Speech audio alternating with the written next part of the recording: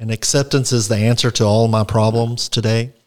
When I'm disturbed, it is because I find some person, place, thing, or situation, some fact of my life unacceptable to me. And I can find no serenity until I accept the person, place, thing, or situation as being exactly the way it's supposed to be at this moment. Nothing, absolutely nothing, happens in God's world by mistake. Until I could accept my alcoholism, I could not stay sober.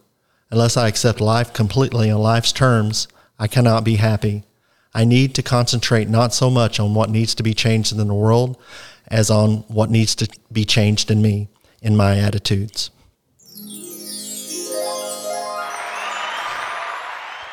Welcome home, friend, to Sober Shares, episode 24. This podcast will highlight alcohol recovery stories via the real-life experiences of our guest and provide you with a front row seat to their recovery journey. These deep dive talks are guaranteed to inspire and entertain you. My name is Michael, and I'm an alcoholic. I have been sober since October the 10th of the year 2000. I am a member of the world's largest 12-step recovery program. Sober Shares is in no way affiliated with Alcoholics Anonymous. We speak only for ourselves and have no interest in outside issues. This podcast is not affiliated with any politics, organization, or institution. We hope to be of great service to the world when it comes to documenting recovery stories from the disease of alcoholism. I am glad you are here, and I hope that you find what you are looking for. And now, it's time to meet our guest. I will turn it over to them so they can introduce themselves and give their sobriety date if they choose to. My name is John M. My sobriety date is 10/12/07. How many years is that? That's 14 years, Mike.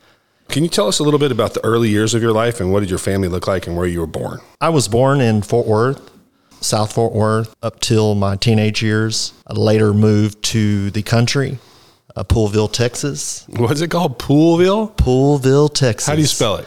Poolville.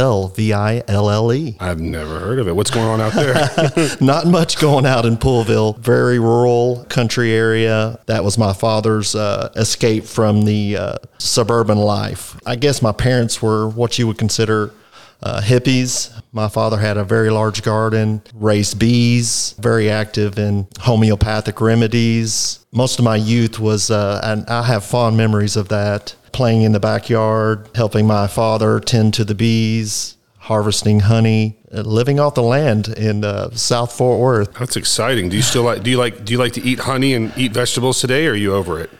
I am followed my family's traditions, and it's funny how we spend our life getting away from our youth and the rest of our life getting back to our youth. I'm currently enrolled in beekeeping classes, and that's cool. I have 9 colonies that I will pick up this spring, so I'm very excited about that. So okay. I've prepared the hives, and I've actually purchased some land recently, and looking forward to that next adventure. That's awesome. One of my friends here in Dallas named Warren, I'll introduce you to him. He's in the program with us, but he has bees too. He keeps bees. Excellent. In his backyard. He's got the sweetest backyard ever, and love that guy, and I love his bees. That's fantastic. So did you have any livestock there? It sounds like a pretty cool little joint. We did. My job was to tend to the rabbits and chickens and goats. That's pretty amazing. We had that small little homestead farm in South Fort Worth. You said your mom and dad were kind of hippies. Were they listening to cool hippie style music and wearing tie-dye, or it was just more their mindset? Just their mindset, being self-sustaining,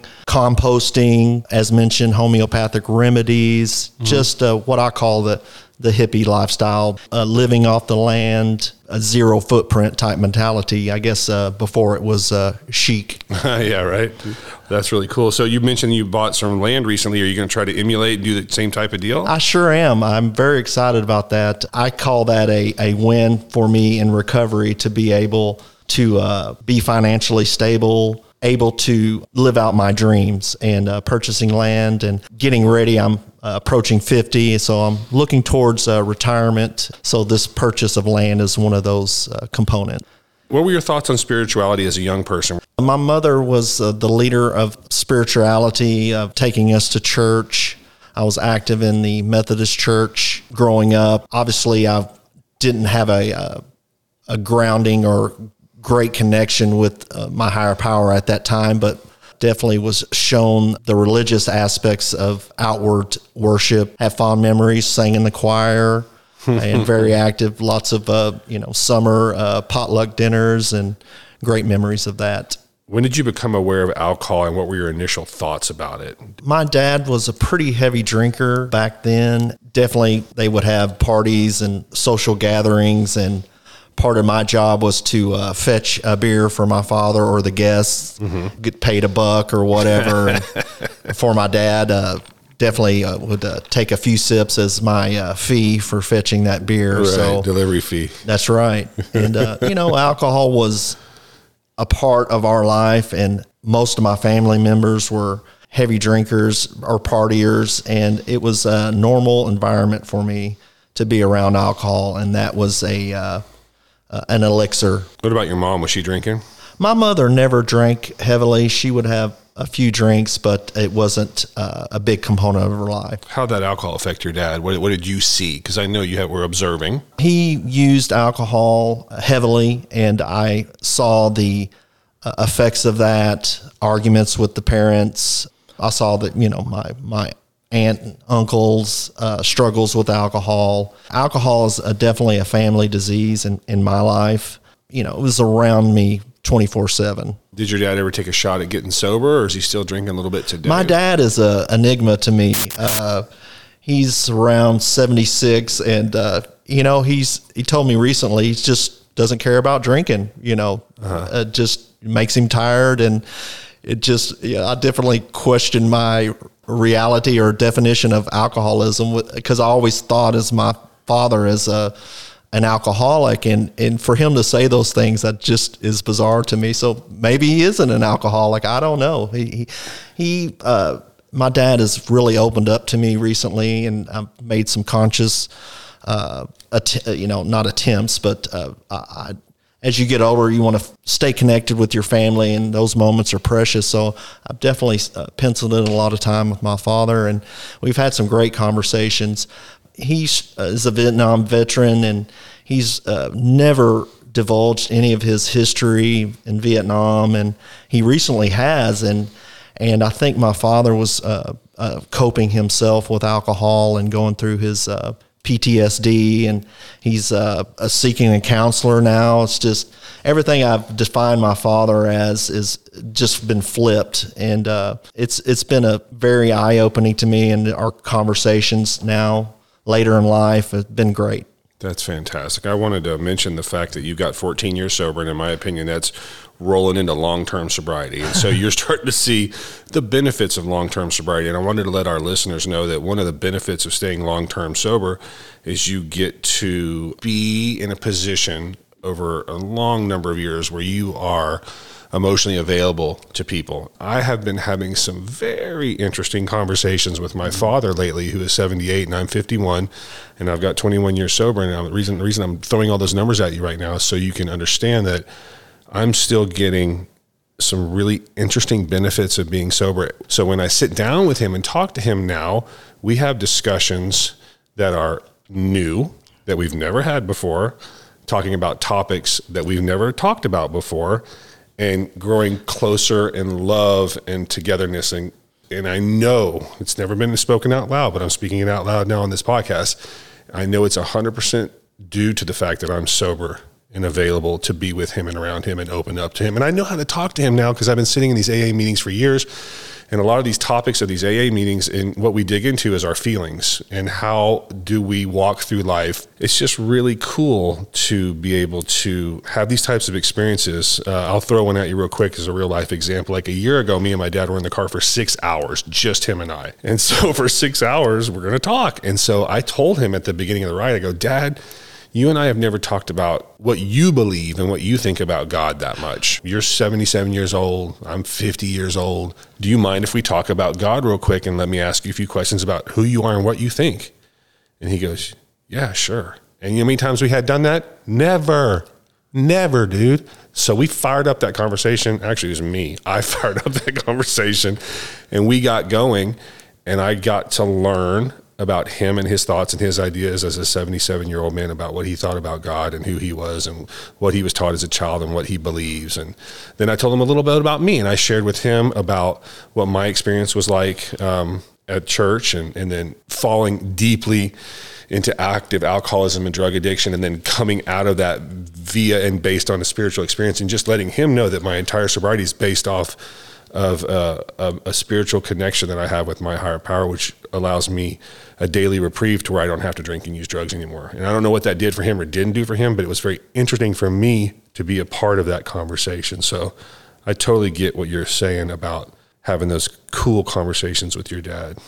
That's great, Mike. Sobriety, as you mentioned, long-term sobriety, it just opens up doors, emotions that I never thought I would have, and also dispels preconceived notions, the contempt I had towards family members, and getting to know them better and being open to that, knowing that feelings are not facts. Well, people know that they can trust you because you've been throwing it down, the sobriety thing, that you've been holding that down for years, and they're like, okay, I can trust you. I want to have those conversations today because I'm turned on spiritually, and I'm turned on in recovery, and I'm turned on in love, and I'm turned on in family. And guess what? If I was still drinking and drugging, you know what I'd be doing? I would not be wanting to talk to you about those things, because here's a few reasons why I would not want to be talking to you about those things. Because 1, I'd be dead. 2, I'd be in prison, and you can't talk to me like that when I'm in prison. I mean, we could write each other letters and stuff, but it ain't going to go down like it should be going down. Or I'd still be actively using. During my active addiction, I would be in a position where I would be so closed off, and I wouldn't want to have conversations like that with you, because those are real conversations, and you might start asking me questions I'm not comfortable with. And when I'm drinking and drugging, all I care about is living that lifestyle. And I just am not mentally, spiritually, or physically in a place where I'd be able to have those conversations. So I think that's pretty cool. Can I talk to you a little bit about what alcohol did for you? I remember my first conscious drink of alcohol to soothe the situation that I was in. My parents had a big party planned for it for many months. We lived out in the country in Poolville, so lots of planning and preparation. On the night of the party, I might have been dejected by another girl. I just remember just having a lot of self-loathing at that time and feeling sorry for myself, and grabbing a bottle of Jack Daniels and just taking off and in the middle of the night and crying, taking a pull of that Jack Daniels. And that was my medicine. That was my elixir to help me with this situation. I remember the burning in my belly. That was a common theme for feeling sorry for myself later in my drinking career, and just the self-loathing. I call it reverse pride. Put on some Miles Davis, and she rejected me, and listened to that music and drink and drug and ease the pain. How old were you at that point? I believe I was 12 or 13. How did you secure alcohol as a minor? It sounds like you were lifting it off your parents a little bit here. Family members, random unmonitored ice chest. Later, when I was 14 or 15, I worked at a convenience store, and taking out the trash would be several 40s and full 40s. Full 40s that you had grabbed from their cooler and thrown in the trash. 5-finger discount. And what would you tell me more about that? So you get out to the dumpster, and what would you do? Pull them out and hide them behind the dumpster? You got it. That's gangster. That is gangster. Use the alcohol for securing rides to parties, and what were you very drinking? Effective. What kind of beers were you drinking? I always drank Budweiser. Is that what your dad was drinking too? Yeah, definitely. But beer was my drug of choice. Marijuana, get some Mickey's going. Oh God, the Mickey's Big Mouth. Yeah, that was so gross. I used to drink that. It's I think it's a malt liquor. Yeah. It comes in that. We used to get that. They call them Mickey's Big Mouths. They had the big round tops. So gross. It smelled like skunk. When would you say that you started drinking on a regular basis? My senior year in high school, around that time, I was working at the convenience store. I had regular access to alcohol, so I was starting to drink alcohol regularly. Later, when I graduated from high school, I decided to move in with my grandparents. They lived up in the Lake Texoma area. And then I started going across the border to Oklahoma to pick up beer. And Oklahoma beer has a less alcoholic content, or a lower alcoholic content. And I noticed I was drinking more and more and more, and using that to as my medicine. Do you think they still have that today? They call it 3-2 beer, right? Yeah, 3-2. Do you think they still have that? I think so. What? You have to, unless you buy an import. I bet the beer stores on the border of Oklahoma and Texas on the Texas side probably sell a ton of beer. Yes. I think those Oklahoma guys are like, what? I'm not going to. Does it say 3-2 beer on it or something like that? I think it does. How much land did you guys have when you were a kid, when you were living out there in Poolville? An acre, 2, 20? What were you living on? 40 acres out in 40 Poolville. It's great. Very isolated, though. Not a great environment for a young teenager. So definitely isolated out there and kind of contributed to my story. Your delinquency. Yes. Are they still out there? Do they still have that property? My father still has the property. Yes. So cool. Yeah, it is. How much did you buy? Did you buy some acreage? I mean, up north, but how much did you get? I bought 11 acres. Wow. Yeah. Wow. And bought another parcel of land in Colorado. So it's very exciting. I have a retirement vision is to Colorado property, having a Texas hub, and then Florida property to be able to travel back and forth. So did you ever have blackouts? Were you a blackout drinker? I had blackouts. There'd be periods of time I would wonder how I got home safely. There were periods of times where I would go out to my vehicle and check for damage. That was very scary, not knowing how I got home. For the most part, I was pretty lucid during my drinking, but there would definitely be times where I didn't know how I got home. Yeah, I've heard of people having to do that. They wake up the next morning, they walk out to their car, and they walk around it to see if there's any damage. That's very scary. Yeah, I know some people that had blackouts. They would have to get on their banking apps and look at their credit card statements to see where they went and what time they were there and how much they spent. They're like, I don't remember going there. It doesn't seem like something I would have trying to figure out what happened to all my money. Yeah, try to reconstruct what happened. So when did it occur to you that you might have a problem with alcohol, and what did you do about that thought? I blamed a lot of my consequences on I should have made a left turn, should have made a right turn. I should stop hanging out with those people. Those cops are being mean to me, being tough, being bullies. It came to the point where I ran out of excuses. I've had 3 DWIs. First run-in was when I was 20, received a DWI in Colorado, received a DWI in Texas, received a DWI in Kansas. Did they ever communicate between the 3? Did they ever? Well, this was, I have 2 sobriety dates. First person on the podcast with 2 sobriety. You mean like you drank after your first one? No, I haven't drank since my first run with AA sobriety. Okay. August 27th, 1995 is my sobriety date with alcohol. Mm-hmm. I went back out, but it was with drugs. I put alcohol in a box, and I thought I conquered alcohol, dabbled in drugs, and later realized that I needed to reestablish. Yeah, I was going to ask you that. Do you consider yourself an alcoholic and a drug addict? I really do. Yeah. I've done the work. Yeah. Did others ever confront you about your drinking and start to ask you questions about your behavior? No one ever did. My mother would make comments. As mentioned, drinking was part of my family structure, environment, drinking on the weekends, parties. It was very prevalent. I later found out most of my family members didn't have the problems that I accrued as I was going through my drinking career. So that was another indicator to me that I might have a drinking problem. You know, it was the DWIs definitely were shocking to me. But later, you know, I would get the DWI, I'd be remorseful. Shortly thereafter, I would get over the shock of the DWI and being arrested, and would pick up the drinking again.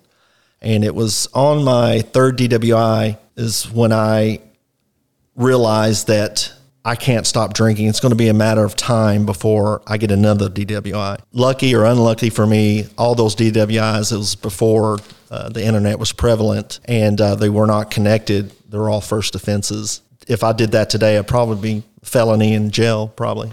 What did you think when you had those thoughts after that 3rd DWI, when you said, I can't stop drinking, I'm probably just going to get a 4th in the matter of time? What did you do about that thought? Just keep drinking and drugging? Well, that's when I had a moment of clarity. I was driving to work. I was still wearing the same clothes from the night before, just partied through the night, and had a strong work ethic, so I was going to be on time. I looked over, driving, commuting in, and guy was driving a nice vehicle, suit. I looked over at him, and I said, I bet he doesn't have the problems I have. I think I had a suspended license at the time and had probation and all the court cases and court school and so forth, alcohol classes. That was my moment of clarity, thinking that, I might have a drinking problem in my life and just need to seek help. What did you do? Did you say a quick prayer, or did you just decide to?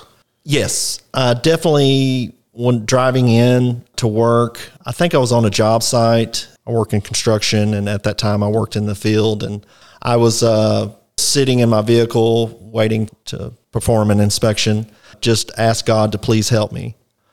Later, that was the beginning of my walk. Did you ever use any special techniques to try to control and enjoy your drinking towards the end? Tried to swear off draft beers. No draft beers. Definitely hard liquor was my kryptonite. If I was drinking hard liquor, I was definitely something was going to happen. I had an uncanny sense to know when to leave, but unfortunately, when I left, I was drunk before something bad happened at a party or something like that. But, I just tried to have a meal before I drank, pace myself, drink after 5 o'clock. I had all these lines that I later crossed. I prided myself in a strong work ethic, and later I just could not show up to work on time. That was another realization that I might have a drinking problem. And I used to travel when I worked and was asked to return back to the home office just because of my being late for work and starting to show signs of alcoholism early.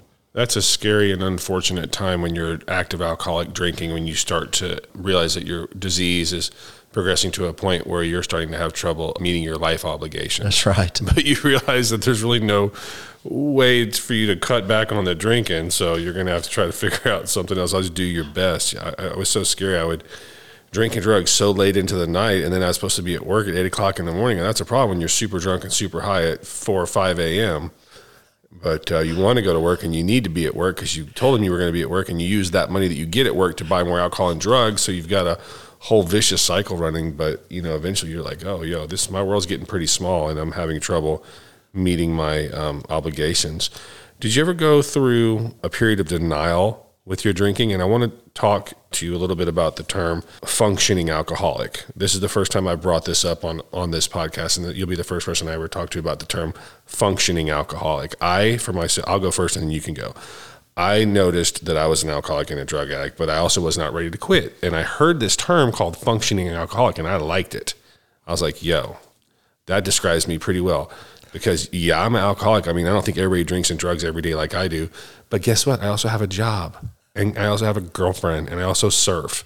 So, I'm an alcoholic, but I'm a functioning alcoholic. So, can you relate to that term at all? And also, did you ever go through a period of denial with your drinking? I did. When I first got pulled over for drinking, I just thought it was just circumstance. One time I was speeding to go up a hill in Colorado, and my excuse was, I was speeding to get up the hill. Yeah. And, I just would rationalize that as bad luck. And I just need to do better. I need to manage better. Yeah. What about functional alcoholic? Did you ever like that term or hear that term or think that was you? I saw people in my life, family members, other friends, and, they were able to drink and drug and not have the consequences. So I was definitely jealous of that because I had lots of consequences. So I just thought I was not managing my alcoholism. Obviously, I didn't call it alcoholism, but I just wasn't managing properly. Wow. Did you have any legal consequences due to your drinking besides the 3 DWIs you've talked about? Yes. With the DWIs, I just had lots of night court, alcohol classes. Later, I had a criminal case, some anger management courses I had to take. I had a custody battle at the time and a divorce. So I had all of those, that trifecta going at the same time. That was definitely overwhelming to me at the time. And definitely was another indicator that my life was unmanageable. What about treatment centers or hospitals? Did you ever end up in a treatment center for alcohol or drug addiction or a hospital for accidents or anything? I never did. I did the homegrown recovery. My cousin and I got sober together at the same time. He went to a meeting, AA meeting initially. 3 days later, invited me to come with him, and I had a lot of consequences at that time, and sounded like a great idea. So I've had a lot of stops and starts in AA, and that was another start that I started going into the program and seeking recovery. What did you think about the AA program when you first arrived and went to your first few meetings? What were your thoughts, your initial thoughts? My first meeting, AA meeting, was in Colorado. It was in a small town, Lake City, Colorado. I think there was like 3 AA members, and I always say that they looked like 3 wizards to me with white beards. And I sat on one side of the table, and the wizard sat on the other side. And I was so young, I thought I was too young to be an alcoholic. I believe I was 20 years old in my first court-ordered AA meeting. God, I was 19 at my. You and I have a very similar. We sure do. Track. Yeah, I was 19 when I rolled in my first one, and I'll tell you, my first thought is it looked nothing like I thought it was going to look like. I thought it was going to be a bunch of real old dudes in trench coats with piss stains on them. And I walked in there. Yeah, there was some old dudes in there, but they didn't have pee-stained trench coats. So I was shocked at that. First thing I was surprised for me was the amount of cigarette smoke. I mean, because they were getting it. And I was a non-smoker at the time and still am. I've never been a smoker, but I stayed and hung out because my mom was outside waiting for me and watching in the window to see if I was going to try to leave. I read the second set talking about return to sanity, and I'm like, I'm not insane, man. I'm 19 years old, dog. I know a lot. I know more than you. I just had a lot of interesting thoughts, but I enjoyed it, and I liked the people, and it wasn't as bad as I thought it was going to be. So those were my first observations about going into those meetings. What other observations did you have about early sobriety in AA besides the 3 wizards? I had the same preconceived notion about who went to AA and the trench coats and homeless people. I was really shocked that it was doctors, lawyers, everyday people. There were some gangsters in there, man. Yeah.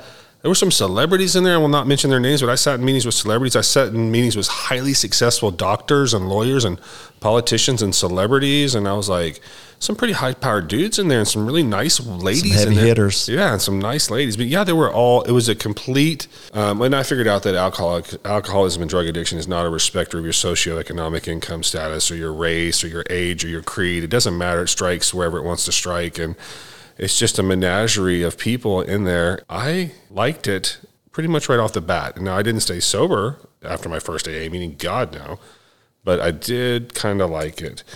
Is there another moment of clarity that you want to speak about, or that moment of clarity earlier? I'm just kind of curious. You said you made a few starts and stops with the AA program. Can you maybe paint a picture of what that looked like, that time in your life, or talk a little bit more about a moment of clarity if there is one? What do you want to do with that? I've had a lot of stops and starts. I lived in Fort Worth. The first part of my 30s, was active in the Glass House, bounced between the Glass House and the Harbor Club. Those are the names of 2 local AA groups here in North Texas. Yes. And they're both fantastic, I've heard. I've been to the Glass House a couple times. Excellent. Yeah, that's where I first got my legs into the program, working the steps. Believe got to the 4th step, and that's where I always say I graduated the program, graduated from AA, told everyone, thank you very much. I appreciate your help. I got this. Don't call me, I'll call you. I'm going to go see, I've got this alcohol conquered. That's where there was a period where what I call had about 10 years of being a dry drunk, not drinking, didn't have much of a spiritual program, but was stark raving sober. That's when the anxiety started kicking in that I didn't normally have, high anxiety. That's when I started having a lot of sleepless nights, a lot of worry, anxiety, fear. Broke up with the love of my life and at the time, and was in a lot of turmoil. When someone suggested that maybe you should try AA again, it sounded like a great idea. Who was that someone? That was my stepfather. Funny story, my mother and stepfather, when I first went into AA, saw the recovery in my life and the changes in my life. They were very impressed with that and started seeking recovery for themselves in Al-Anon. They started their journey after seeing the changes in my life. Although I stopped going to AA, they continued in AA through Al-Anon. Later, my brother and now his wife, they both met in Alateen. So I always say this, it's a family disease, but there's also a family of recovery available as well. That's beautiful. And they stayed on point there long enough to kind of gently redirect you to it in 10 years. Exactly. So what was going on with you during that 10-year dry drunk? Why'd you stop going to meetings? What were you thinking? About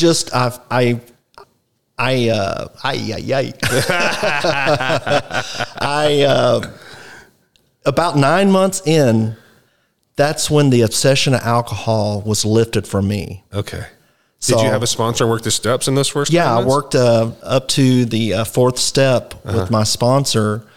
I had some relief. Okay. And about 9 months in, the obsession was lifted. I unfortunately took that as a cue that I'm managing well. Okay. And, the first step definitely is we admitted we're powerless over alcohol and that our lives have become unmanageable. I definitely related with the first part of that step, but the second part of that step, I needed to learn about that. Did not understand that alcohol is just a symptom and that my life was unmanageable. So I had the 10 years of doing it my way till it came to a crescendo, had a lot of consequences, had all those court cases, criminal case, and it just drove me to seeking God and seeking relief. And I knew alcohol was not the answer, so I was to the point I was seeking a relief. So I unfortunately leaned on drugs for that relief. But I continued to keep alcohol in that box because I was afraid to open that box. But what kind of drugs were you leaning on for relief? Were you doing weed or weed? And I just picked up weed just like I did with alcohol on a daily basis. I was going to ask if you're an everyday smoker. It turned into every day, all day, and it's truly amazing that I used it just like I did alcohol, and it became where it was ineffective. Yeah. And then later picked up meth, and that put me on a fast track to ruin for sure. I bet, yeah. What was that, smoking it or something? Yeah, smoking meth. Every day? I was a weekend warrior, but it was just like alcohol. It's creeping into my life. You might have been a recreational meth user. Right, exactly. That's what we tell ourselves. You're like, I just use it on the weekends.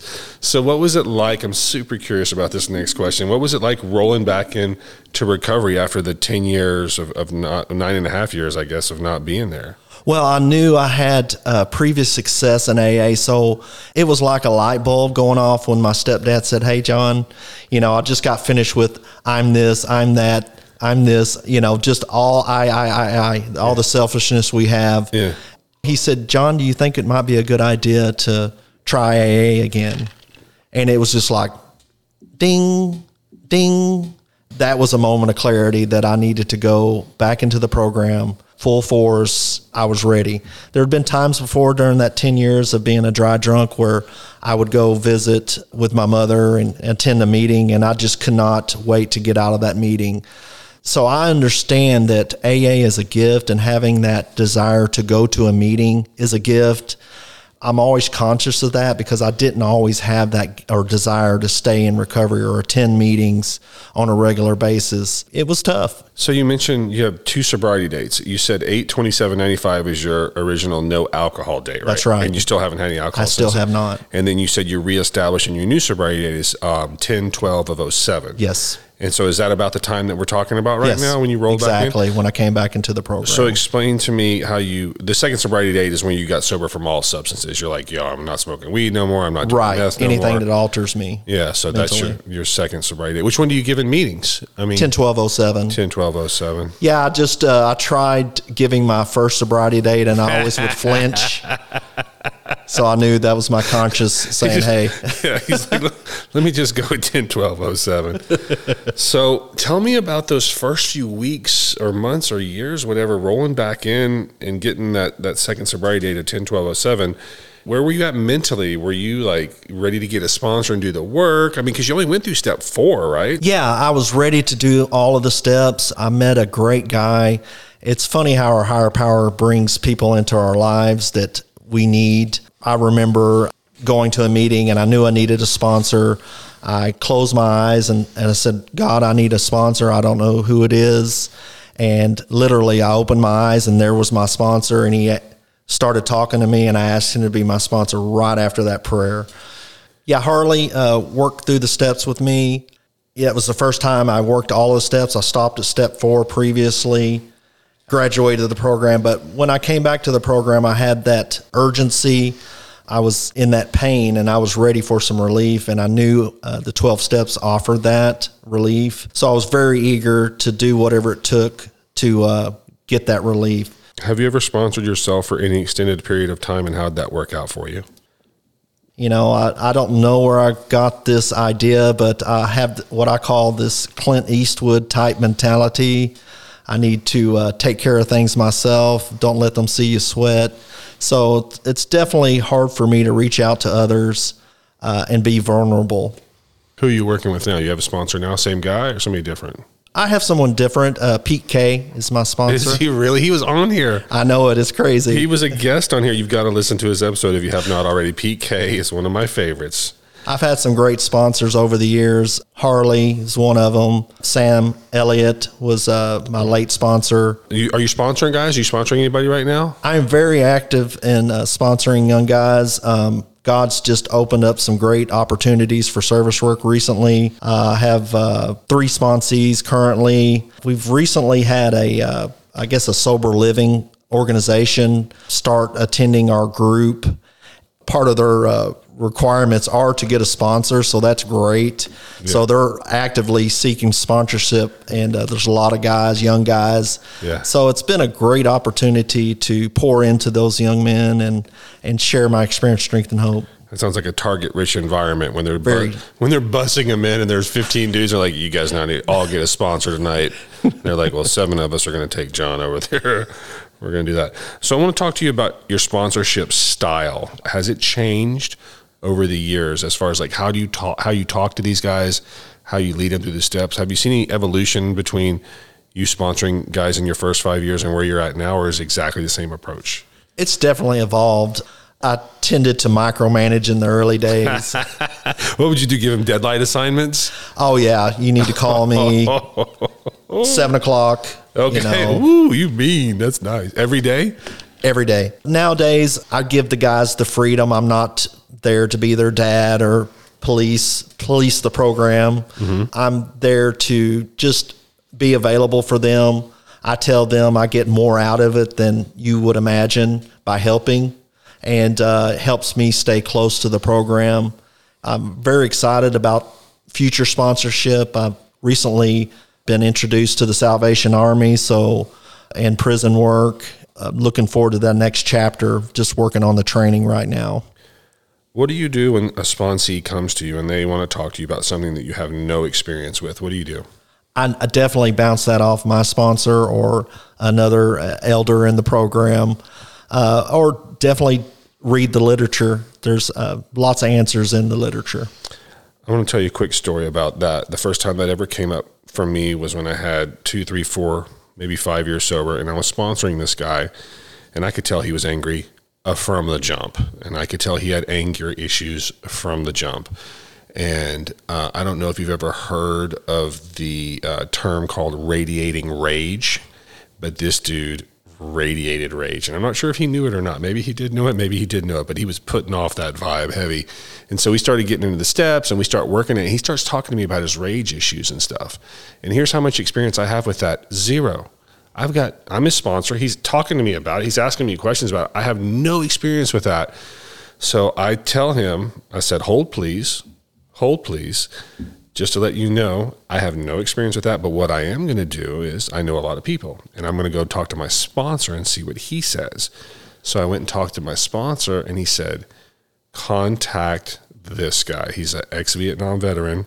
He's been sober 17 years. when he got here, he was very angry for many, many years, and he is not anymore. And I was like, that guy's a teddy bear. He's a loving, kind, gentle, smart, intelligent person. They're like, well, you didn't know when he got here. He was not like that. So he has dealt with rage. He has dealt with PTSD. He has overcome it, and he would be a great resource for you and your sponsee. So I went to him. His name was Jerry. His name's still Jerry, still alive. I said to him, hey, Jerry, I've got a sponsee. He wants to talk about rage. I don't know what he's talking about. Can you please sit down with him or us and let's have a talk? And he goes, yeah, meet me up at Aquarius at 3 p.m. on Saturday. And I go, okay. So I told my boy, let's go. We went up there and we sat down. And what I want to tell you is the next 3 hours of my life that I sat down with those two gentlemen, I said 0 words. I listened to them talk for 3 hours. It was probably when I look back on my life and I pass away and I try to rank maybe the top 100 hours of my life, that 3-hour talk will be somewhere in my top 100 hours on this planet, listening to those two guys talk about something I didn't have a lot of experience with. And it changed me listening to them and how Jerry dealt with rage. And then the guy that I was sponsoring, how he was supposed to be trying to emulate what Jerry did. It changed my life, and it changed how I thought about things, and it changed how I thought about prayer, how I thought about forgiveness, how I thought about meditation, how I thought about pausing, and how I thought about love. I just want to say that was a bonus for me, and not knowing what that guy needed, but finding the person who did know what they needed and putting those two together. So that's one way that my sponsorship style has changed, is bringing in outside help instead of me just making up stuff and blowing smoke and saying, well, maybe you should try this, or maybe you should try this, or, Oprah has a master class on that, I heard. Not that there's anything wrong with Oprah and her master classes, but for me, it's better to find somebody that has real life experience that we can sit down and talk to. And another way my sponsorship style has changed is, in the beginning, I used to have real hard boundaries between me and the guys that I sponsor to protect myself and also to protect them. And I would tell them things like this at the beginning when we first started working together. I'd be like, listen, dude, I'm not your loan officer. I'm not going to be loaning your money. I'm not your taxi cab driver. I'm not going to be driving your ass all around town. I'm not your relationship sponsor, dude. I'm not going to be telling you how to talk to chicks. And I'm not your financial advisor. What I am is your AA sponsor. My one and only job is to lead you through the 12 steps of Alcoholics Anonymous so you can have a spiritual experience, and that's what we're going to do. And we're not necessarily going to be friends. I'm not trying to be your friend, bro. I'm trying to be your sponsor. I used to tell them that at the beginning. A lot of guys stayed with me and hung in there anyway. I do not make that speech anymore to these guys at the beginning. And the reason I don't is because it's not necessary. What I do find is most of these guys that I do sponsor, I fall in love with them on some level, and they do become my friends. And at the beginning, I'm telling you, I'm not going to be your friend. I'm your sponsor. I'm not your friend. Well, guess what? At 21 years sober, most of the guys that I sponsor, I fall in love with them, and I care about them, and I want to know about their family and their health and their wealth and their dog and their kids' college graduation and the birth of their grandchildren and whatever's going on with them. I want to know about it because I care about them. Yeah, my sponsorship style has changed. And the last thing I'll say about how my sponsorship style has changed, and this is probably the biggest difference, is in the beginning, not harp too much on the God part of the program because I don't want to scare them off. And I'm like, I don't need to start talking to these guys about God the first week because that's going to scare them off. That's going to freak them out. And I don't want to talk to them about the God part of the program. And then what I figured out is there's no part of Alcoholics Anonymous that is a non-God part. The entire purpose of Alcoholics Anonymous is to allow you to find a power greater than yourself with which you can solve all your problems. So that means all of it is that. Now it's their conception of God and their conception of a higher power. And we'll figure that out together during the walk and the recovery of the work in the 12 steps. But I don't shy away from that anymore. Okay, one last question before we take our first break. Has the desire to drink or use drug again returned since you've been sober? And if so, what have you done about it? Well, before I came into the program with my current sobriety date of 10/12/07, I was at the turning point where I was contemplating drinking. And it really scared me because I was thinking about drinking again. And that's when someone suggested AA to me, trying it again. Sounded like a great idea because drugs have really ravaged me, and I just couldn't imagine surviving drinking again. Yeah, I think that would have really been the extra weight that would have sunk you. Yeah. Sounds like you're already struggling with the alcohol or with the meth and the marijuana. If you added alcohol back in that with your 3 DWI history, I think you would have ended up in a pretty scary place. I wanted to talk real quick about our website, SoberShares.com. It's ready for you to explore and enjoy. And here's a list of the things that you can do on our website. You can listen to all of our episodes, read our show reviews, email me directly at mike@SoberShares.com with your comments and suggestions. You can record a message in your own voice by clicking the blue microphone icon that I can play back on our next episode, and you'll hear your own voice on the podcast. You can access all of our social media platforms on Facebook, Twitter, and Instagram. We have a special Facebook page. Just go on Facebook and search Sober Shares, and you will see the group, and then ask for admission to be joined in, and I will click approve, and you can come in there and see all of the cool stuff that we have in the Facebook group called Sober Shares. You can also support us financially with a donation by clicking the PayPal donate button on SoberShares.com.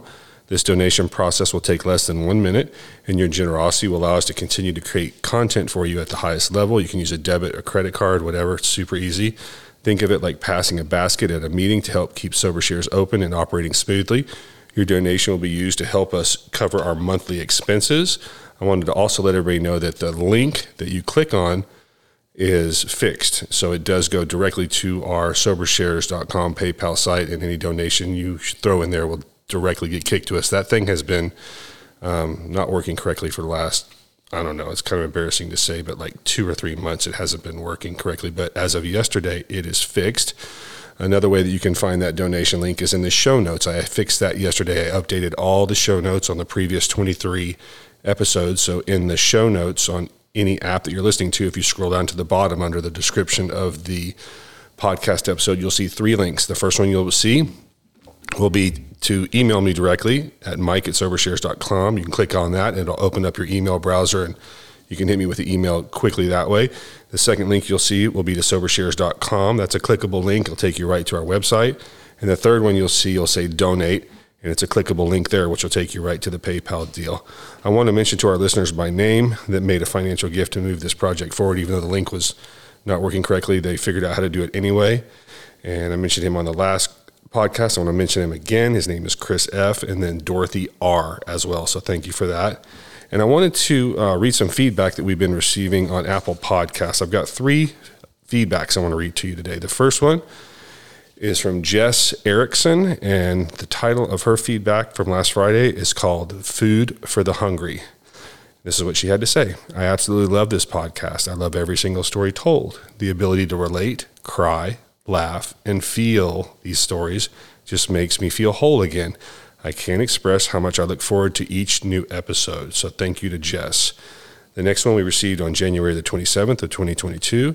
The title is Great Podcast, and the author is recovered_Stephanie. Mike is a fantastic host, making the guests feel very comfortable to open up and get vulnerable to speak the truth. The stories are powerful and inspiring. Thank you for this podcast. Thank you for that, Stephanie. And then the last one we received on January the 29th of 2022 from Monique. And the title of her feedback is 5 months sober. I discovered this podcast when I got sober, and it has helped me so much hearing that I'm not alone. And a lot of the guests have had the same experiences as me. Thank you, Michael. Sending love from Las Vegas. So thank you to Monique, Jess, and Stephanie for those feedbacks. I want to assure you that I value your time and attention as a listener, and remind you that our sole focus at Sober Shares Podcast is to help people, and that guides everything that we do here. Now let's get back to our guest. Where are you at with God today? God is everything. You said it earlier. For me, the 12 steps are basically how to discover God for dummies. That's a good one. Hold on. It's the first time I've used a sound effect during the podcast. I always wanted to do that. So what did you think when you saw that part of the big book that talks about God's everything or he's nothing? What was our choice to be? We had to adopt God, find a God, define a God of our understanding. That is the crux of the program. That's how I handle my anxiety, my fear. I have to use the program. I have to have a spiritual life and invite my higher power into my life, into my situations, into my fears. That is my tool. Have you rejoined the childhood church of your schooling, like the Methodist deal? Or are you drifting in and out with that? Are you doing your own deal? What are you doing?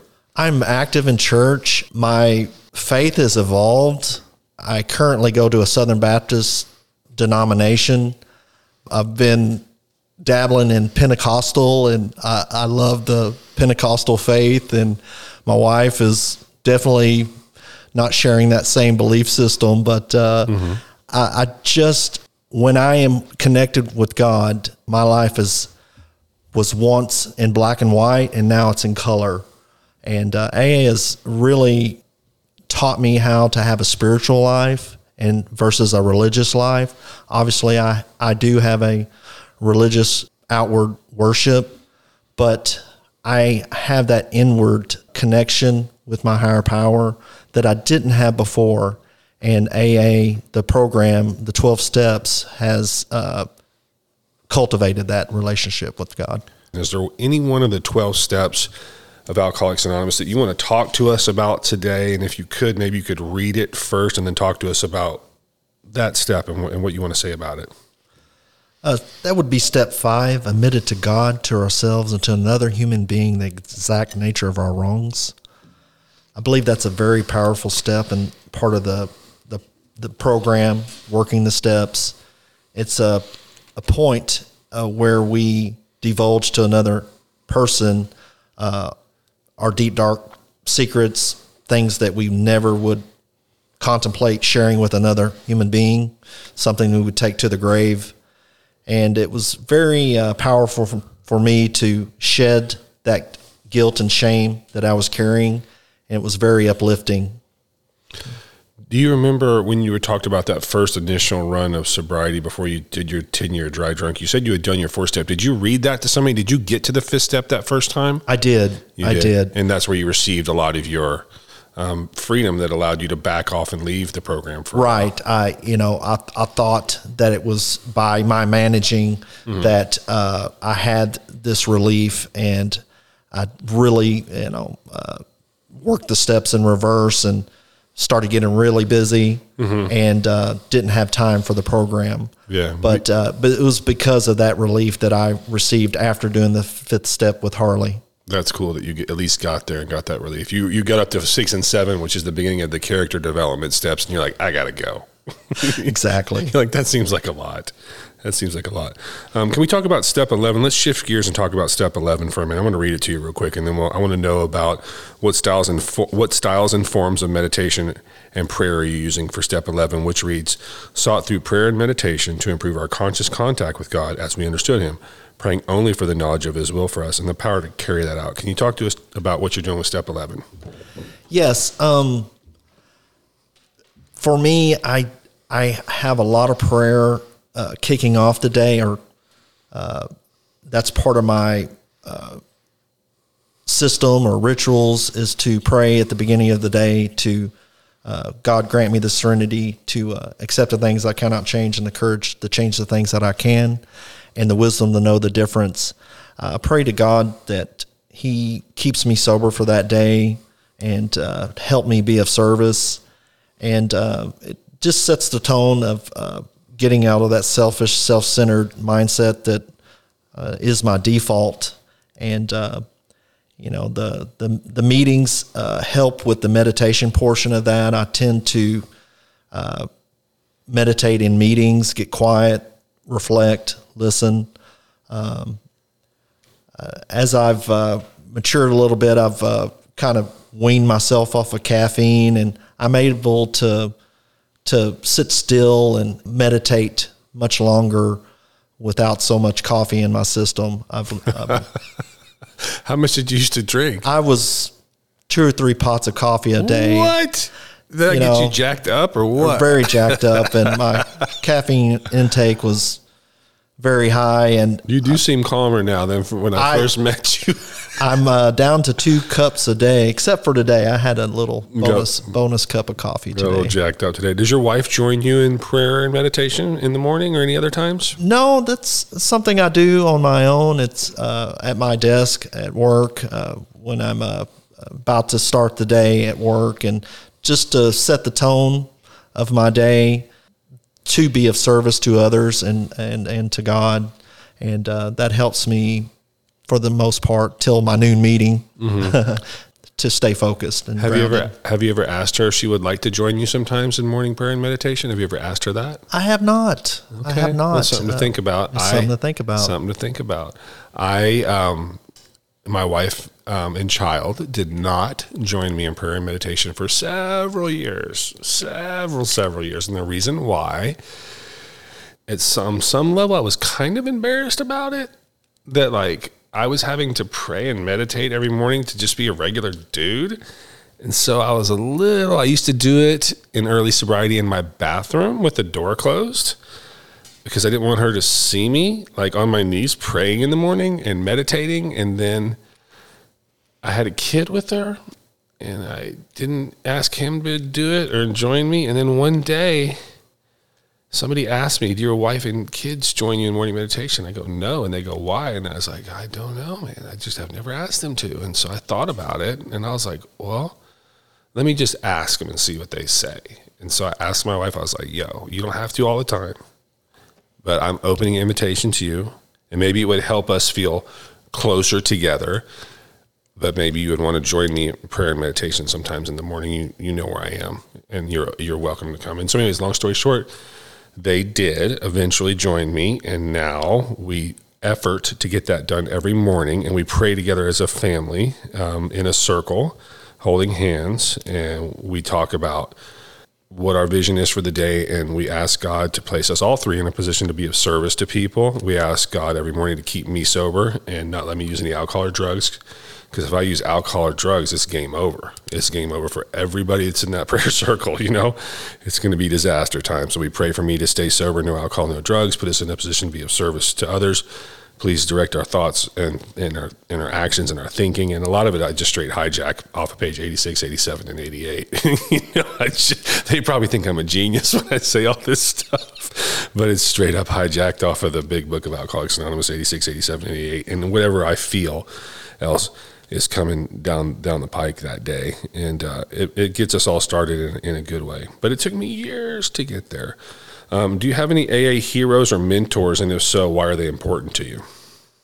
First, right out of the gate would be Sam Elliott. He's passed on, but I just feel like God just puts people in your life to teach you, fill that void. What did Sam teach you? He just was full of peace and patience and love, and he communicated that without judgments and let people be people. You know, he just was just very patient. That wore off on me as a great attribute, character trait to have, and wanted to emulate that. There's so many interesting characters in AA, and in my experiences, if you have what I call regular meeting and attendance, you run into other people that have regular meeting attendance, and you get to know them. And guess what? Not everybody's the same. And a lot of people have traits in sobriety and just in their basic human makeup and personality type that you can choose to emulate. And you can say to yourself, hey, Mike, I want to be more like that dude over there. Whatever that means to you, whether he's an entrepreneur and owns and runs successfully 3 businesses and has for 25 years, or you feel like, okay, that guy's maybe way more spiritually evolved than I am, and I would like to be like him. Or you could say to yourself, hey, I'm about to get married here in a couple days, and that guy's been sober for 25 years, so maybe I should talk to him and figure out what a 25-year successful sobriety-based marriage looks like. Or maybe he's a great workout guy or has good eating habits, whatever. There's all kinds of really cool people in AA that you can get close to and emulate their behavior just by, making yourself available at regular meetings with regular attendance, and you get to get close to some of these people. Now, there's also the flip side of that coin. And what that flip side of that coin is, there's people that in Alcoholics Anonymous, in my opinion, experience that I do not want to be like, and I want nothing that they have. And there are some people in Alcoholics Anonymous, and this might be controversial to the listener, but it's a true statement. There are some people in Alcoholics Anonymous that are worth nothing more than a bad example. And you can emulate them and say, okay, I do not want to do what that guy does. I do not want to conduct myself like him. And they get to serve as a negative or a bad example for me. I'm not talking about for you, the listener, but maybe this will work out in your experience too. But my experience is I was like, I don't want nothing that guy has, so I am not going to emulate any of his activities, but that's the small percentage of the membership that I've been involved in. My criteria when I'm looking for a new sponsor, or I want a new sponsor, or I want a new friend in AA, or a new accomplice, or just a new friend in AA, I say to myself a bunch of questions. And especially when I'm looking for a new sponsor, I say stuff like this to myself. I want somebody that's been sober longer than I have. I want somebody that's smarter than I am. I want somebody that's more spiritual than I am. I want somebody that's been married longer than I am. I want somebody that's been a father longer than I am. And I want somebody that's been a business owner longer than I am. Because those are all things that I aspire to. I am married, I want to stay married. I am a father, I want to be a good father. I am a business owner, I want to be a good business owner. I want to be long-term sober so this guy can show me how, because he's been sober longer than I have. So there's a lot of criteria that go into my selection process for AA heroes and mentors. And some of these guys I just fall in love with, and girls. There's so many fantastic women in Alcoholics Anonymous. I cannot tell you how much I have learned from the women in Alcoholics Anonymous. I just love seeing an example of a woman who carries herself with dignity and pride and intelligence and class as a sober woman. When I see that, I'm like, yo, that's an AA miracle right there. And I just really love seeing that. Can you talk to us a little bit about one of your toughest challenges that you've had in sobriety and how the 12 steps have helped you with that challenge? My mother was diagnosed with cancer, and I was able to be sober during that time in her life. She eventually succumbed to the disease, but the program gave me the opportunity to be present for my mother and for my family, and to help them go through this tough time. Just was able to cherish those moments, and I don't think I would have reacted that way if I was active in my addictions. I definitely would have checked out. Yeah, can you tell me a little bit about more what that looked like in real life as far as you being able to be present and available for your family? Can you give me an example or two about how that looked, what that looked like, sober John being there and showing up, what that looked like? Just being available for the tears, for the hugs, and just be able to communicate how I feel towards my mother in those intimate moments. And, you just cannot put a price on that. And I cherish those times.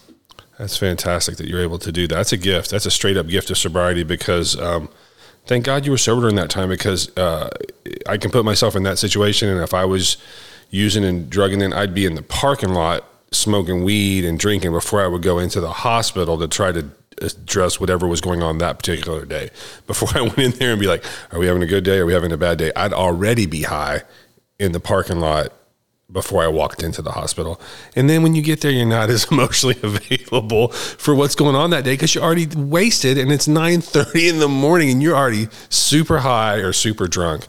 And that's a blessing to be. I'm sorry that happened to your family and that your mom, but I'm stoked that you were able to be there as a pillar of a good family member that people could rely on. Can you talk to us about why going to meetings is important? I cannot express enough how important regular meetings are a benefit. Meeting makers make it, as they say. There's some magic that happens in the rooms of AA. There's wisdom of crowds. AA has taught me that I have contempt before investigation. That's embarrassing to admit that. Closed-minded. Yeah, closed-minded. And I can't tell you the number of times where I've bounced a situation out to the group, and someone would come to me after the meeting and give me a suggestion, give me an idea, and to try it. And the success of that result of taking someone's advice. But I just, as my sponsor would say, I found my zebras, people that think like I do and have the same fears and insecurities. And, alcoholics, addicts, they just look at the world a little differently than the normies. I get solutions in the group. that I don't think I would have found otherwise. That's fantastic. I remember one time I was going to the Aquarius group and I had like 5 years sober. And I went in there and I was super, super upset and super confused on like what kind of flat screen TV I was going to buy. Because there was a plasma, they had LEDs, they had I don't even remember all the different types, like these different technologies. And I was like, should I be getting a plasma or should I be getting LED? And I was seriously upset at like 11:30, and I'm walking into this noon meeting with 5 or 6 years sober, and I'm freaked out. And I go in there, and the topics that were brought up in that meeting that day and what was going on with some of the other group members floored me. They were walking through difficult situations in their life, and the 12 steps were helping them deal with those situations. And it totally recalibrated what was going on with me and what I was upset about that day. Because my entire world was, what kind of TV am I going to buy? I don't know. And I would get really mad about that and upset because I didn't know what to do. But I went to that noon meeting and it recalibrated everything for me. And I realized when I left that meeting, I was like, Mike, that's one of the reasons it's important to go to meetings, because it really gives you a new perspective, and it really readjusts your perspective on what's going on with the world and how you fit into it. And, you know, you're not the only one in this world. There's other people dealing with other things that are way, way, way, way, way bigger with what you're struggling with. And that's why you need to go to these meetings, to get ripped out of yourself and your own little world that you build for yourself, and realize that there's other people struggling with real problems, real medical diagnoses, real financial challenges, real challenges with sobriety and being able to maintain sobriety. And I just realized, I was like, that's one of the reasons I need to go to meetings, is just to continue to hear the truth spoken from these nice, lovely people and allow me to move forward with my life. I wanted to talk to you about if there's any life situations that you're currently dealing with that the 12 steps are helping you to navigate. What's going on in your life right now that you feel like the program's really helping you navigate? Work can be very stressful. I work in a profession, and I deal with real dollars and millions of dollars, and responsible for people's livelihood as a manager. And if I look at the big picture, I can definitely get into some anxiety about that. But, the program teaches me to live one moment at a time, one day at a time, to break up those situations, those stresses, into increments that I can handle. So be where my hands are at the time and not go into the future. That helps me stay in the now. I've always said that the program has taught me to be an adult. That's embarrassing. It is embarrassing. You're 50 years old. Yeah, exactly. I know these people don't deal with the situations I deal with. I know. Half the stuff I come up with, I'm like, this is embarrassing, Michael. You're 51 years old. Growing up in public in these AA rooms, you're like learning how to I found out I'm real sensitive and a little bit petty sometimes. And I'm very self-centered. Yeah. I was like, oh my God, I'm growing up in public. This is tough. It is tough. Do you have any complaints about the AA program, or think that there are any parts of it that should be changed? I understand this principle that we have a primary purpose about alcoholism by itself, and that's our only focal point. I've had situations where a group would ask someone to leave if they did not profess that they were an alcoholic.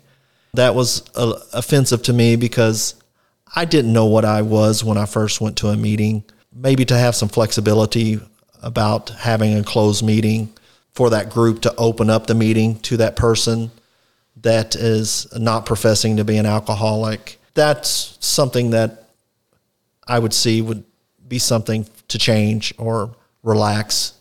Interesting. What did that person identify as, an addict but not an alcoholic? Right. That automatically kicks off them being ejected from the group, or the group voting to open the meeting that once was closed. Yeah, so for people that are listening that don't have a deep pool of knowledge or experience about Alcoholics Anonymous, we have several types of meetings. And once again, this podcast is not Alcoholics Anonymous. We do not speak for Alcoholics Anonymous. I'm just telling you my experience in Alcoholics Anonymous. And my experience in Alcoholics Anonymous is there's several types of meetings. We have open meetings, we have closed meetings, we have discussion meetings, we have speaker meetings, we have step studies, big books, all different types of meetings. And the kind of meeting he's referring to is called a closed meeting. Closed meetings are reserved for people that have a problem with alcohol.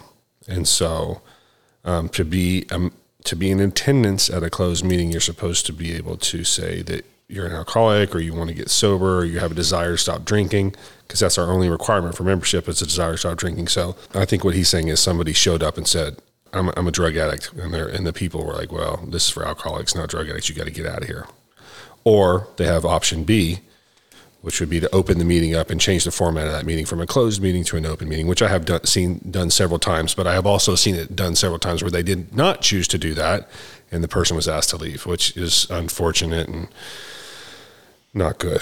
That's fantastic. I appreciate you bringing that to the forefront and mentioning that. Can you give me an example of one of the promises coming true in your life? You've got a print out there of the promises in front of you if you want to pick one of those or read one of those and tell us about one of those coming true if you've got a promise example. Fear of people and economic insecurity will leave us. I've always had anxiety about money.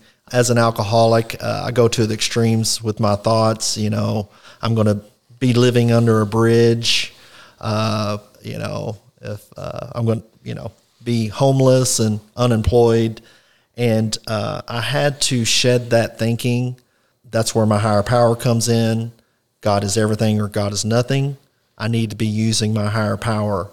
My sponsor had me write down what I wanted my God to be and what I didn't want my God to be. So I still have that list today, and I have to use my higher power to help with those fears. Fear of economic insecurities, that has left me. Obviously I have bouts with that, but I know that with my history and track record, that my higher power is going to help me through whatever situation that I will encounter. That's very interesting. I want to jump to something that you said within the middle of that answer that I found super interesting. You said that your sponsor told you to write down some of the character assets that you wanted your higher power to have and a couple of the character assets you did not want your higher power to have. Can you maybe share with us one or two of the things on either side of the ledger that you can remember? Oh, yeah. What I didn't want my God to be would be keeping score, punishing, unforgiving, and the flip would be, loving, has my best interests at heart, unconditional love. That's fantastic. That's what I would write down too. And it's what I did write down too. And then when I think about it, from long-term sobriety, I look at that and I say, that's also the definition that most children would want to write down of characteristics they would like to have their parents to have. That's the kind of mom and dad I would want. Well, it's kind of the same thing about us when we get sober. If we don't already have a solidified, hardcore version of what we want or know our God to be, we have the freedom within this program via the text that says a God of your understanding to create and make our own God to follow for as long as we need to until it takes us somewhere else, or we just stay with that God, or whatever happens. I don't know what your path's going to be, but when I got here, I had to do that. I got to the third step and the second step, and I didn't know what to do, and because I wasn't in touch with the Methodist Church anymore. I was drifting and had been drifting and blind and gone and a non-believer for so long. I had nothing. I had no vision. And so I just had a lot of fear. And so my sponsor said, here's what I want you to do, Michael. I want you to go home tonight and I want you to get a piece of paper and I want you to draw a line right down the middle of the paper. And I want you to write the character traits that you want your higher to have and then the character traits you don't want your higher power to have. And I wrote down the exact same thing that you did. And I remember writing that down, and I wrote down almost verbatim what you had. So that's awesome. Do you have a favorite passage or part of the big book that you want to share with us? Page 417 always comes to mind. I remember the day that someone mentioned that page. I didn't have it memorized at that time, and how it impacted them and their life in a meeting. Immediately went home and cracked open the big book to 417, the second paragraph, and And acceptance is the answer to all my problems today. When I'm disturbed, it is because I find some person, place, thing, or situation, some fact of my life unacceptable to me. And I can find no serenity until I accept the person, place, thing, or situation as being exactly the way it's supposed to be at this moment. Nothing, absolutely nothing, happens in God's world by mistake. Until I could accept my alcoholism, I could not stay sober. Unless I accept life completely on life's terms, I cannot be happy. I need to concentrate not so much on what needs to be changed in the world as on what needs to be changed in me, in my attitudes. What has been your most profound experience working the 12 steps? I have to say I remember the day and where I was driving when the obsession of alcohol was lifted from me. Up to that point, I just thought about alcohol every minute. I would circle liquor stores, bars, and it was real touch and go for quite a while up till the 9th month. And then I realized while I was driving that I had not thought about alcohol or using alcohol the entire day. I just thought that was a miracle to me. It was something that was definitely a milestone. What is the value of service work in the program, and in what ways are you giving back to help the newcomer? A new sober living group has plugged into our group. I haven't experienced that before in my sobriety as far as helping others. It's just been all of a sudden, a door has opened up and all these service opportunities have been made available to me. And it's all happening at the same time currently. Sponsorship. I've been working at the Salvation Army for people in that capacity for recovery. I'm scheduled to go this weekend to a prison in Jacksboro to share my story, and it's just been amazing the service opportunities that God's made available to me to share my story, my experience, strength, and hope. And I just consider it an honor, definitely using the opportunity. What about dating and sobriety? Let's talk about dating and sobriety. Let's talk about marriage and sobriety. Let's get to that stuff. What do you think? I saw a lot of horror stories, or not horror stories, but casualties of dating in AA, dating and sobriety. I was one. Dating, dating on AA campus. So I was a little leery about that, dating someone in the program, two damaged individuals getting together. I didn't think that was a good match. Two wrongs. I see it work. Two wrongs don't make a right. Right. And those are the one.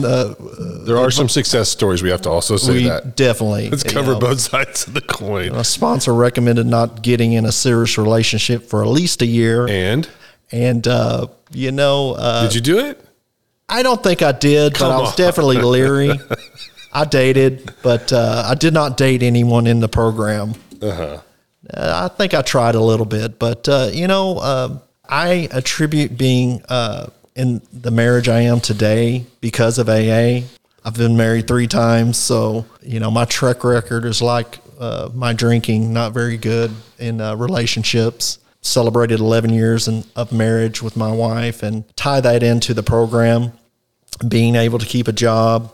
I've been celebrating 18 years of my current employment. And AA has allowed that to happen. I tend to let things unfold now instead of knee-jerk reactions.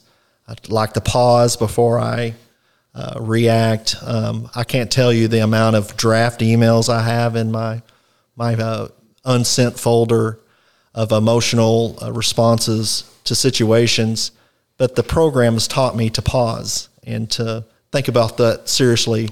What are the motivations? In your real email drafts folder or like your imaginary one? My real email drafts folder. You actually type them out and I've topped them out, but why don't you pull up your phone and read us a couple of those?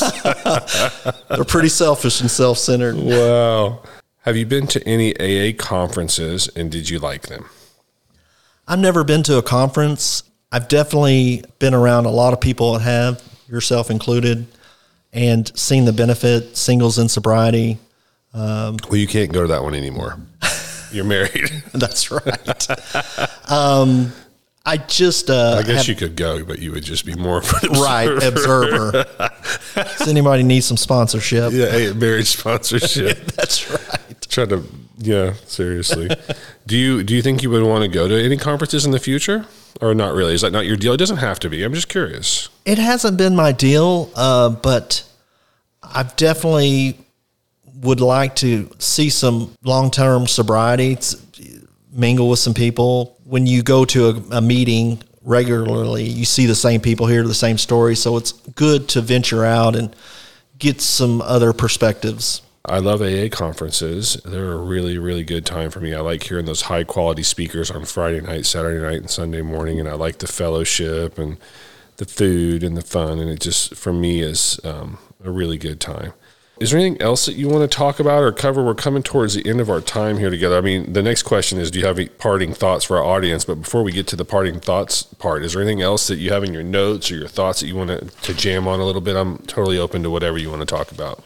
Just to take the disease very seriously. It's a killer disease, alcoholism. And I've seen lots of people through my history in AA pass away from this program. And it's been a while since that happened, but there's always been someone that I've been close to and got away from the program, and I found out that they passed away. It always reminds me that this is a powerful disease and that not to take my sobriety for granted. What about any parting thoughts or final thoughts for our audience? Any way you want to wrap this up and just talk a little bit about some of your final thoughts? Don't quit before the miracle happens. This is a process. It's been a lifelong process, but it's one day at a time. I'm a free beer tomorrow kind of guy. I can't really think about the future or never drinking again, but I can stay sober for today, and I can block off my life in a 24-hour period, and give yourself a break. Don't be impatient with yourself. I've had a life, most of my life in my alcoholism and addiction, and it's going to take a while to work through that and those preconceived notions. But, give yourself the gift of time in this program and plug into a group that you mesh with and stay regular in the meetings. I'm glad you say that. Our common friend Terry always talks about giving yourself the gift of time. And he always says that. And the longer that I'm sober, I realize he is so right. Just give yourself the gift of time. You did not get yourself into where you are right now overnight, and you probably ain't going to get out overnight. It takes years and years and years, and sometimes decades and decades and decades for me to untangle this ball of wax with God's help and the program's vision and execution. And eventually it works out. It all works out every time. And I've been able to get into a position over the last several years where I've developed a skill set where I've been able to wear life like a loose garment. And I feel like most of the time that I've been kind of like dipped in Teflon or have been provided a bulletproof body armor by my higher power that allows me to acquiesce and glide and slide through life in a way where I can deal with it without having to drink or do drugs to change the way that I feel. And the way that I've done that is I've had a spiritual experience. And that spiritual experience was brought to me by Alcoholics Anonymous and the 12 Steps. And so what that looks like for me is I would define that spiritual experience as a profound personality change. And that profound personality change has allowed me to do, say, think, and feel things that I could not do before on my own willpower. And so that is a pure gift and an act of grace that I've received, and I treat it as a precious gift. And that's why I try, and I know you try, to stay in the center of Alcoholics Anonymous and continue to get the good word out that recovery is possible for everybody. Because if you can do it, and I can do it, and we're both hardcore drug addicts and alcoholics, I know you are and I know I am, and if I can put down 21 years and you can put down 14 years and the future's looking good for both of us, and I know that there's got to be something here. There's got to be something here, and there's going to be something here for you too as the listener. So we just love you guys out there, and we're so excited that you're listening, and I'm just super, super stoked that you found this podcast. Can you give our listeners any contact information that you may have so they can get in touch with you if they need to? Yes, I can be reached at hello@protonmail.com. Can you spell that out for us? Hello, HELLO, hi, HI, Seeya, Seeya, at protonmail.com. That's fantastic. Thank you for joining us today here on Sober Shares. This has been a moving experience, and I appreciate you sharing your story with us. It's been fantastic. Thanks for having me, Mike. I want to read something from the Big Book of Alcoholics Anonymous for closing. This is called A Vision for You, and it's from the Big Book of Alcoholics Anonymous. Our book is meant to be suggestive only. We realize we know only little. God will constantly disclose more to you and to us. Ask him in your morning meditation what you can do each day for the man who is still sick. The answers will come if your own house is in order. But obviously, you cannot transmit something you haven't got. See to it that your relationship with him is right, and great events will come to pass for you and countless others. This is the great fact for us. Abandon yourself to God as you understand God. Admit your faults to him and to your fellows. Clear away the wreckage of your past. Give freely of what you find, and join us. We shall be with you in the fellowship of the Spirit, and you will surely meet some of us as you trudge the road to happy destiny. We'll see y'all on the next episode of Sober Shares.